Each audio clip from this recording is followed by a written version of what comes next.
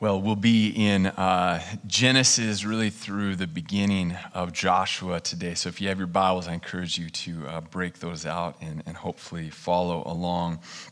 I don't know about you, but it seems to me that people are really ready for Christmas this year. I know stores, they always get their stuff out earlier than I think they should, and that's commercialism around the holidays. But what I wasn't prepared for was my neighbors. One neighbor in particular, the morning after Halloween, put up his Christmas lights, and he's never done that before. I know I've never seen him do that before. And then other neighbors in my neighborhood had Christmas lights up just way earlier than I expected.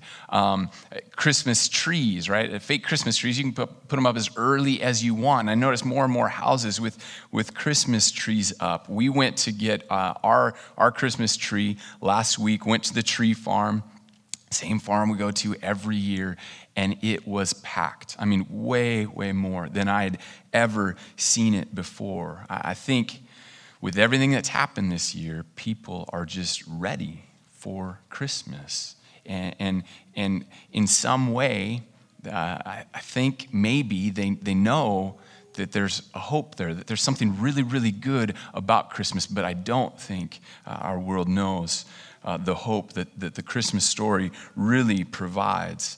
And as Scott just said, if we start the Christmas story just at the manger, we miss so much of what we need to know.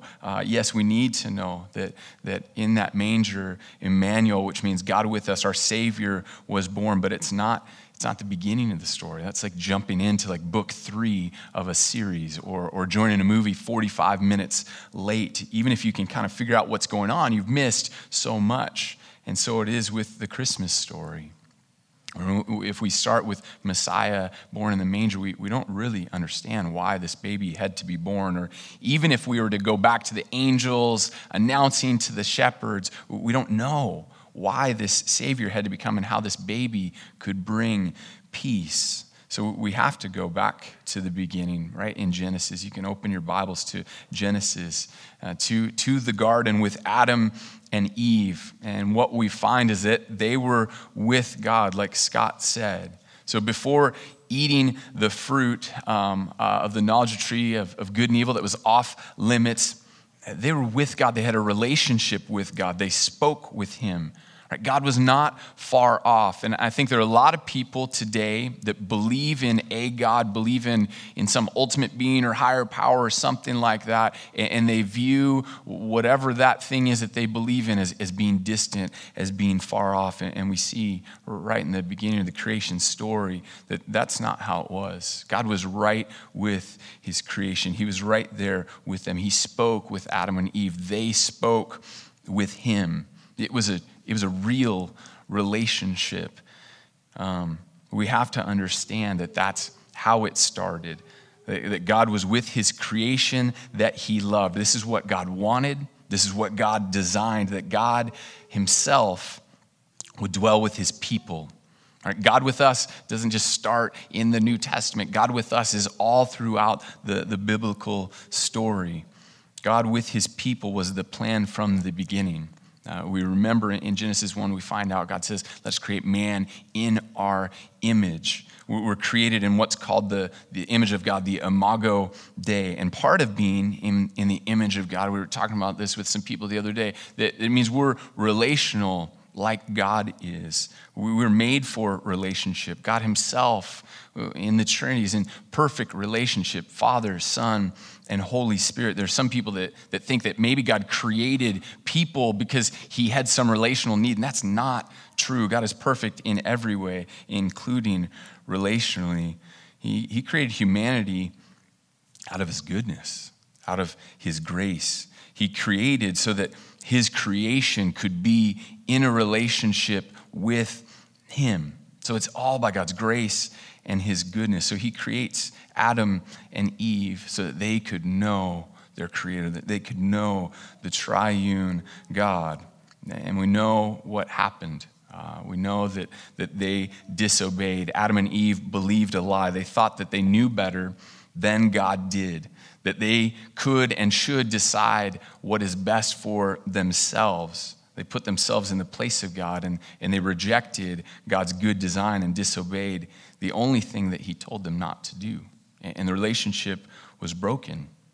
They'd rejected God. They decided to rebel against God. And Scripture tells us that sin came through Adam to all of humanity. All of us rebel against our Creator. All of us want to sit on the throne and call our own shots. So now, in the creation story, death is in the equation.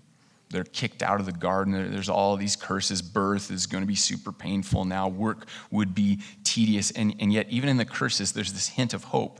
As the serpent is cursed, he's told that the woman would have this offspring. And this offspring, like Nate read, would crush the serpent's head. And in the beginning of this story, maybe we don't understand how bad it is, even with those things I just mentioned. But by Genesis 6, we find out how broken the world is, how desperately wicked it is, how broken humanity's relationship is with God, their Creator. We realize that sin, it's like a cancer that just spreads and permeates and invades every part of us, every part of creation. Genesis 6:5 says, the Lord saw that the wickedness of man was great in the earth, and that every intention, or you can think plan, every intention of the thoughts of his heart was only evil continually. And the Lord regretted that he had made man on earth, and it grieved him to his heart. This is one of the low points of Scripture. I'm not saying it's necessarily the lowest, but it's a low point in Scripture. This description of humanity is telling that that our heart is continuously bent towards evil, that this is our default mode. And you know, if you've read your Bible and you go on through the rest of Scripture, it's like a broken record of people just continuing to rebel against God, people loving and pursuing the rejection of God. And God judges them, and God also, He keeps showing this remnant his grace and his love, and invites them to return to him. But here in Genesis 6, we see it grieved God. You aren't grieved over something that you just don't care about. You only grieve over something that really matters to you. And if you're reading this story for the first time, I can imagine thinking about God, seeing what he's created, rebel against him. And you can imagine him going, you know what? I'm done. I don't need this. And just walking away. But that isn't what happens, though it looks like it for a second. Verse 7, so the Lord said, I will blot out man whom I've created from the face of the land, man and animals and creeping things and birds of the heavens, for I am sorry that I have made them. Verse 8, but Noah found favor in the eyes of the Lord. And I'm guessing most of us, maybe all of us, are really familiar with this story, but we can't miss how bad it is, right? God says it's so bad that he wipes out almost all of humanity, right? That everyone deserves judgment. The psalmist in Psalm 14:3 writes, they have all turned aside. Together they have become corrupt. There is none who does good, not even one. Right? Everybody is in the same boat. Pun fully intended there. Even Noah and his family. Right? We cannot get confused and think that, oh, Noah was good enough to be saved. No, that's not what we take away from this story. What we see is that everyone deserves judgment. And we need God, by his grace, to save us like he did with Noah and his family. And verse 8 is that it's that glimmer of hope. It's that light in the darkness. My kids, my whole family, they love Christmas lights. And they start pleading with me to put up Christmas lights way before I'm comfortable with it. way before Halloween. They're like, can we put up Christmas? Maybe this summer they asked me. I don't remember. But they asked me really, really soon, and they ask me often. And it's not like I don't like Christmas lights. I love Christmas lights. I think as Christians, we should love Christmas lights. Even if you don't want to put them up on your own house, we should love that Christmas lights are a part of celebrating because it's a picture of our hope. That we're in a world that is dark. We're surrounded by darkness everywhere. Imagine for Noah and his family how dark the world must have felt. Right? They were living in this world that was just described as total wickedness. And then the flood comes, and everyone they knew, right? People they liked, people they didn't like, people they'd only met once, everyone they knew, but their family died in judgment. It must have seemed like such a dark place, but God made a way for Noah and his family.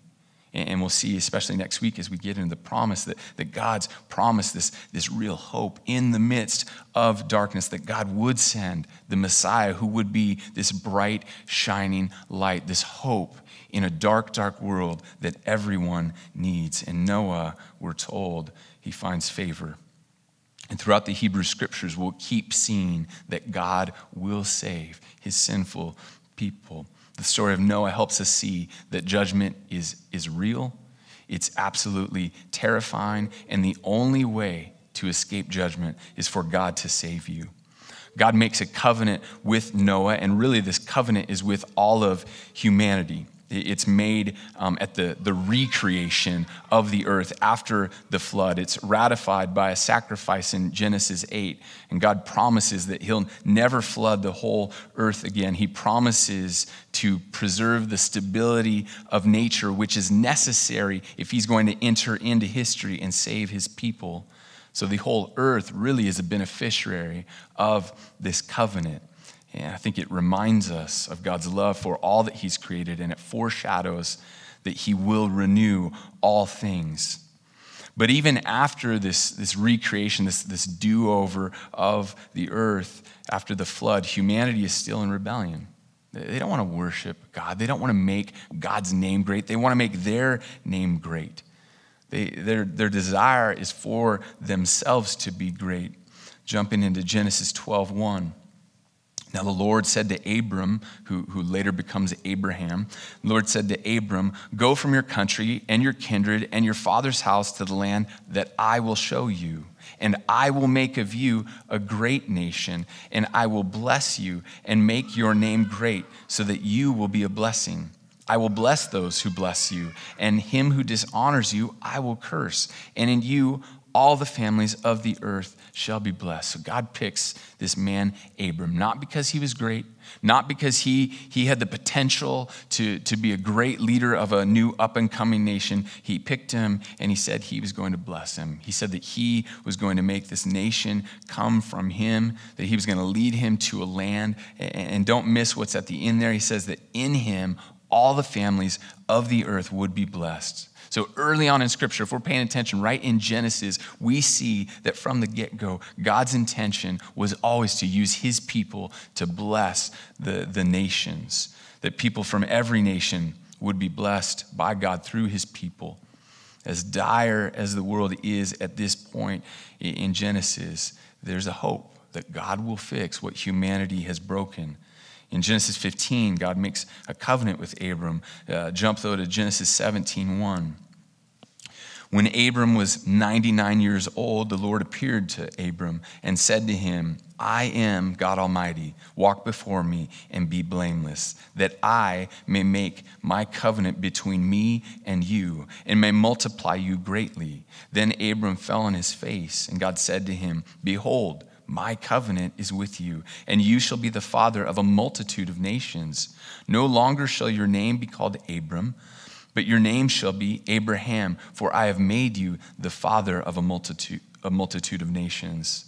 I will make you exceedingly fruitful, and I will make you into nations, and kings shall come from you. And I will establish my covenant between me and you and your offspring after you throughout their generations for an everlasting covenant to be God to you and to your offspring after you. And I will give to you and to your offspring after you the land of your sojournings, the land of Canaan, for an everlasting possession.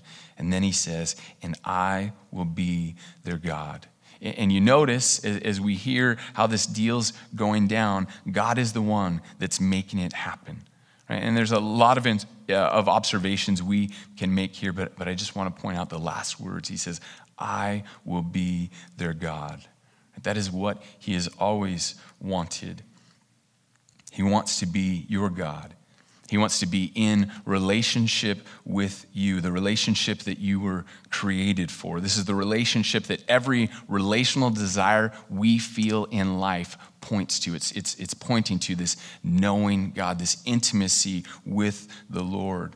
That's what we're made for, God with us. So Abraham was promised that he'd be the father of all these nations, but him and his wife were childless. And God eventually gives them, in their old age, a son that they name Isaac. This is hardly a nation, but it's certainly a necessary step in the right direction. Eventually, after many years, Abraham dies. Isaac, he has a wife. They're unable to have children. He prays. God gives him twins. Eventually, there's a famine, and we come to Genesis 26. You can turn there. Genesis 26, Isaac is considering what do we do? Where do we go? In verse 2 of Genesis 26, it says, and the Lord appeared to him and said, do not go down to Egypt. Dwell in the land of which I shall tell you. Sojourn in this land, and I will be with you and will bless you. For to you and your offspring I will give all these lands, and I will establish the oath that I swore to Abraham your father. I will multiply your offspring as the stars of heaven, and will give to your offspring all these lands, and in your offspring all the nations of the earth shall be blessed, because Abraham obeyed my voice and kept my charge and my commandments, my statutes and my laws. So God's promise, his blessings continue from Abraham into Isaac. Verse 24 of chapter 26, it says, and the Lord appeared to him that same night and said, I am the God of your father Abraham. Fear not, for I am with you, and will bless you and multiply your offspring for my servant Abraham's sake. And we jump clear to Genesis 28. Isaac's son Jacob has a dream, and God reveals himself to him and continues the promise, picking up partway into verse 13 of chapter 28. He says, I am the Lord, the God of Abraham, your father, the God of Isaac. The land on which you lie, I will give to you and your offspring. Your offspring shall be like the dust of the earth, and you shall spread abroad to the west, to the east, to the north, to the south. And in you and your offspring shall all the families of the earth be blessed. Behold, I'm with you, and will keep you wherever you go, and will bring you back to this land, for I will not leave you until I have done what I have promised you. So again, we see the promises continue into Jacob now, who will later be named Israel, the father of the Israelite nation. He continues, God continues his promise to him that he will make him a great nation, that he will give him the land, that he'll bless all the families of the earth through him, and that God will be with him, that he will not leave him. And by providence, Jacob's favorite son, Joseph, is sold into slavery by his jealous older brothers. And Joseph's story, if you know it or if you don't know it, no one could make it up. All the twists and turns in the plot are, it is wild. But what's clear over and over again is that God is with Joseph. Even those over him could see that God was clearly with Joseph. That's why Joseph had the success that he had. And the author makes it a point to tell the readers that God was with him, and specifically God's steadfast love was on Joseph. This perfectly stable, dependable love of God the Father was with Joseph. And that was true when his brothers threw him in the pit. That was true when they decided to sell him into slavery. That was true when he was falsely accused by his master's wife. It was true when he was thrown into a dark prison. God was with Joseph. His love was with Joseph. And eventually, God would use Joseph to save Jacob's family, to save this young nation from another horrible famine. Joseph would become the second in command in Egypt, and he would be able to move his whole family to Egypt with him, saving them from the famine. In Egypt, they thrived. They grew. God was faithful to the promise that he made clear back to Abram when he couldn't even have a kid, and affirmed it to Isaac and to Jacob. And a lot obviously had happened, but God was completely true to his promise. He continued to bless and continued to be with his people every step of the way. Israel grew so much that Egypt felt threatened by them, and they decided, hey, we need to make them our slaves now. Otherwise, they're going to overthrow us at some point. They're going to team up with some other nation. So they held them captive. They abused the Israelites. At the end of Exodus chapter 2 tells us that the people cried out to God, and God heard them. God was going to rescue his people, just like he rescued Noah and his family that needed to be saved. God's people needed God to rescue them. They were slaves. There was nothing that they could do about it. They needed God to intervene. They needed him to save them. And this is a critical point in the story of Scripture. And throughout the Bible, it'll keep coming back to the Exodus story. This story is looked back over and over again. The point is that we're all enslaved, but Egypt isn't our master. We're enslaved to sin, and we cannot save ourselves. We needed God to save us. We need God to send his Savior. Exodus 3:5. This is Moses at the burning bush. Then he said, "Do not come near. Take your sandals off your feet, for the place on which you're standing is holy ground." And he said, "I am the God of your father, the God of Abraham, the God of Isaac, the God of Jacob." And Moses hid his face, for he was afraid to look at God. Verse 7, then the Lord said, "I've surely seen the affliction of my people who are in Egypt, and have heard their cry because of their taskmasters. I know their sufferings, and I have come down to deliver them out of the hand of the Egyptians, and to bring them up out of the land to a good and broad land, a land flowing with milk and honey, to the place of the Canaanites, the Hittites, the Amorites, the Perizzites, the Hivitites, and the Jebusites.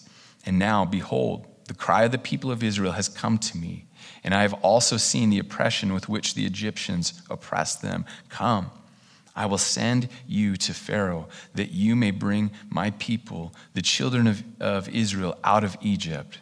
But Moses said to God, "Who am I, that I should go to Pharaoh and bring the children of Israel out of Egypt?" He said, "But I will be with you, and this shall be a sign for you that I have sent you. When you have brought the people out of Egypt, you shall serve God on this mountain." And Moses says, "Who am I, God, to do this?" And all God responds with, all he has to say is, "I will be with you." Right? This is what we need to remind ourselves all of the time. If you know Christ, God is with you. God is faithful. Believers in Christ, we need to hear these words in all of life's circumstances. I wonder how much better 2020 would have been for us if we would have remembered that God was with us and trusted that God, in every circumstance, every challenge, every disappointment, every crushing blow, that God was with us. How many times have we forgotten what it means that God is with us? His presence changes everything, or at least it should. Right? If we know that God is with us, it should change absolutely everything. Well, Moses goes to Pharaoh and tells him exactly what God says to do, and it makes it worse for Israel. So Moses comes back to God. He tells him, "Hey, I said what you told me to say, and now it's worse. You didn't deliver your people." Exodus 6:6. God says, say therefore to the people of Israel, I am the Lord, and I will bring you out from under the burdens of the Egyptians, and I will deliver you from slavery to them, and I will redeem you with an outstretched arm and with great acts of judgment. I will take you to be my people, and I will be your God. And you shall know that I am the Lord your God, who has brought you out from under the burdens of the Egyptians. I will bring you into the land that I swore to give to Abraham, to Isaac, and to Jacob. I will give it to you for a possession. I am the Lord. And God does deliver them from slavery, and he is with them. He travels with his people. He said that he would be with them, and that's exactly what he does. But then he does something that we've probably grown accustomed to, but it's shocking in the story. He has them build a tabernacle, which is it's a portable temple, right? It's this tent that travels with the people because he wants to live with his people. He commands them to do this. And this is an incredible picture to me of God's desire to be with his people. But it's also a picture of what a problem our sin is. God he has him set up the tabernacle right in the middle of the Israelite camp, which is incredible that God has made a way for him to be with his people. But you look at what they have to do.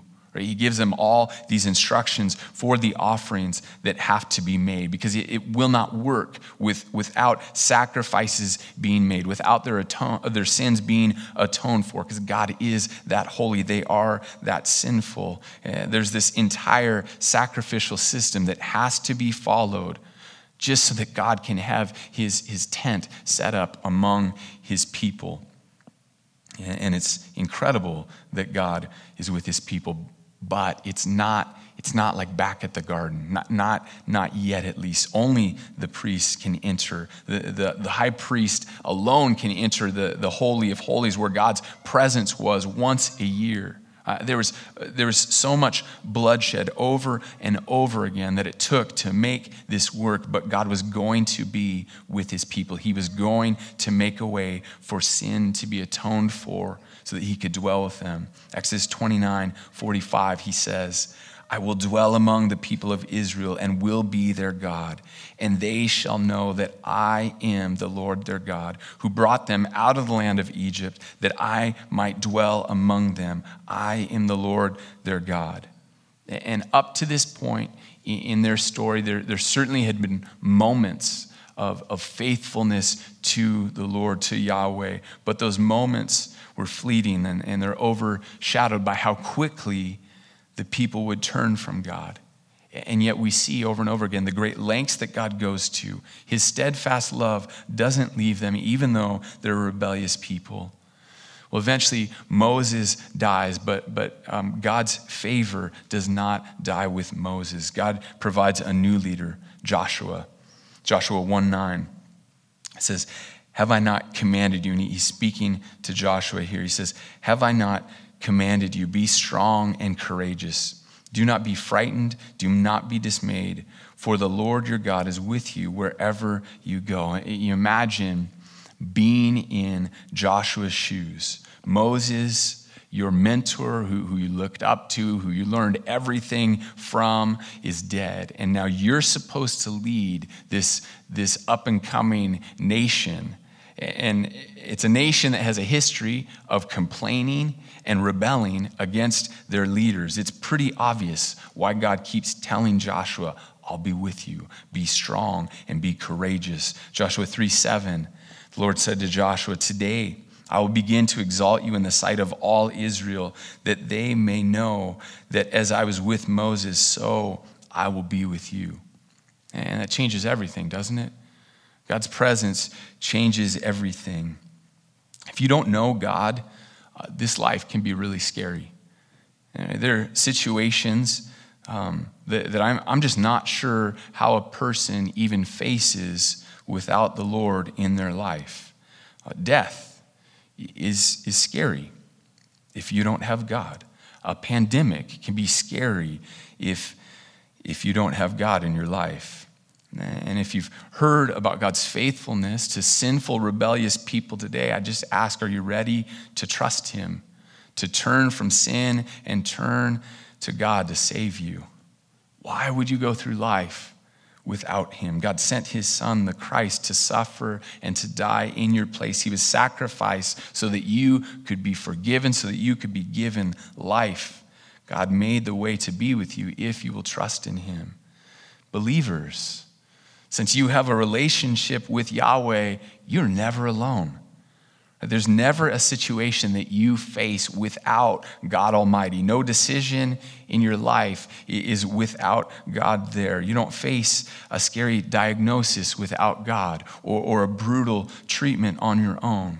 You don't face the heartache of a loved one lost by yourself. No matter what comes in life, God is with us. Do we live like God is with us? As I look around today, I see a lot of Christians, and I'm talking beyond our church, I'm just talking about people that I know, a lot of Christians right now, and they seem pretty scared. I see a lot of fear in Christians, and don't get me wrong, there are times when I'm afraid. But I'm challenged by, man, if I really believe that God is with me, fear does not make sense.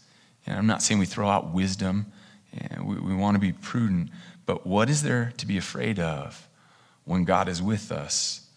God is with his people, and that should give us great hope. It should give us great courage in life. And I hope that this season of Advent really is a building up of anticipation of the coming of Christ. And that by the time we get to Christmas Day, we're just ready. We're ready to celebrate the Messiah who has come into the world. And that we do have God with us, and that we also grow in our anticipation of the return of Christ.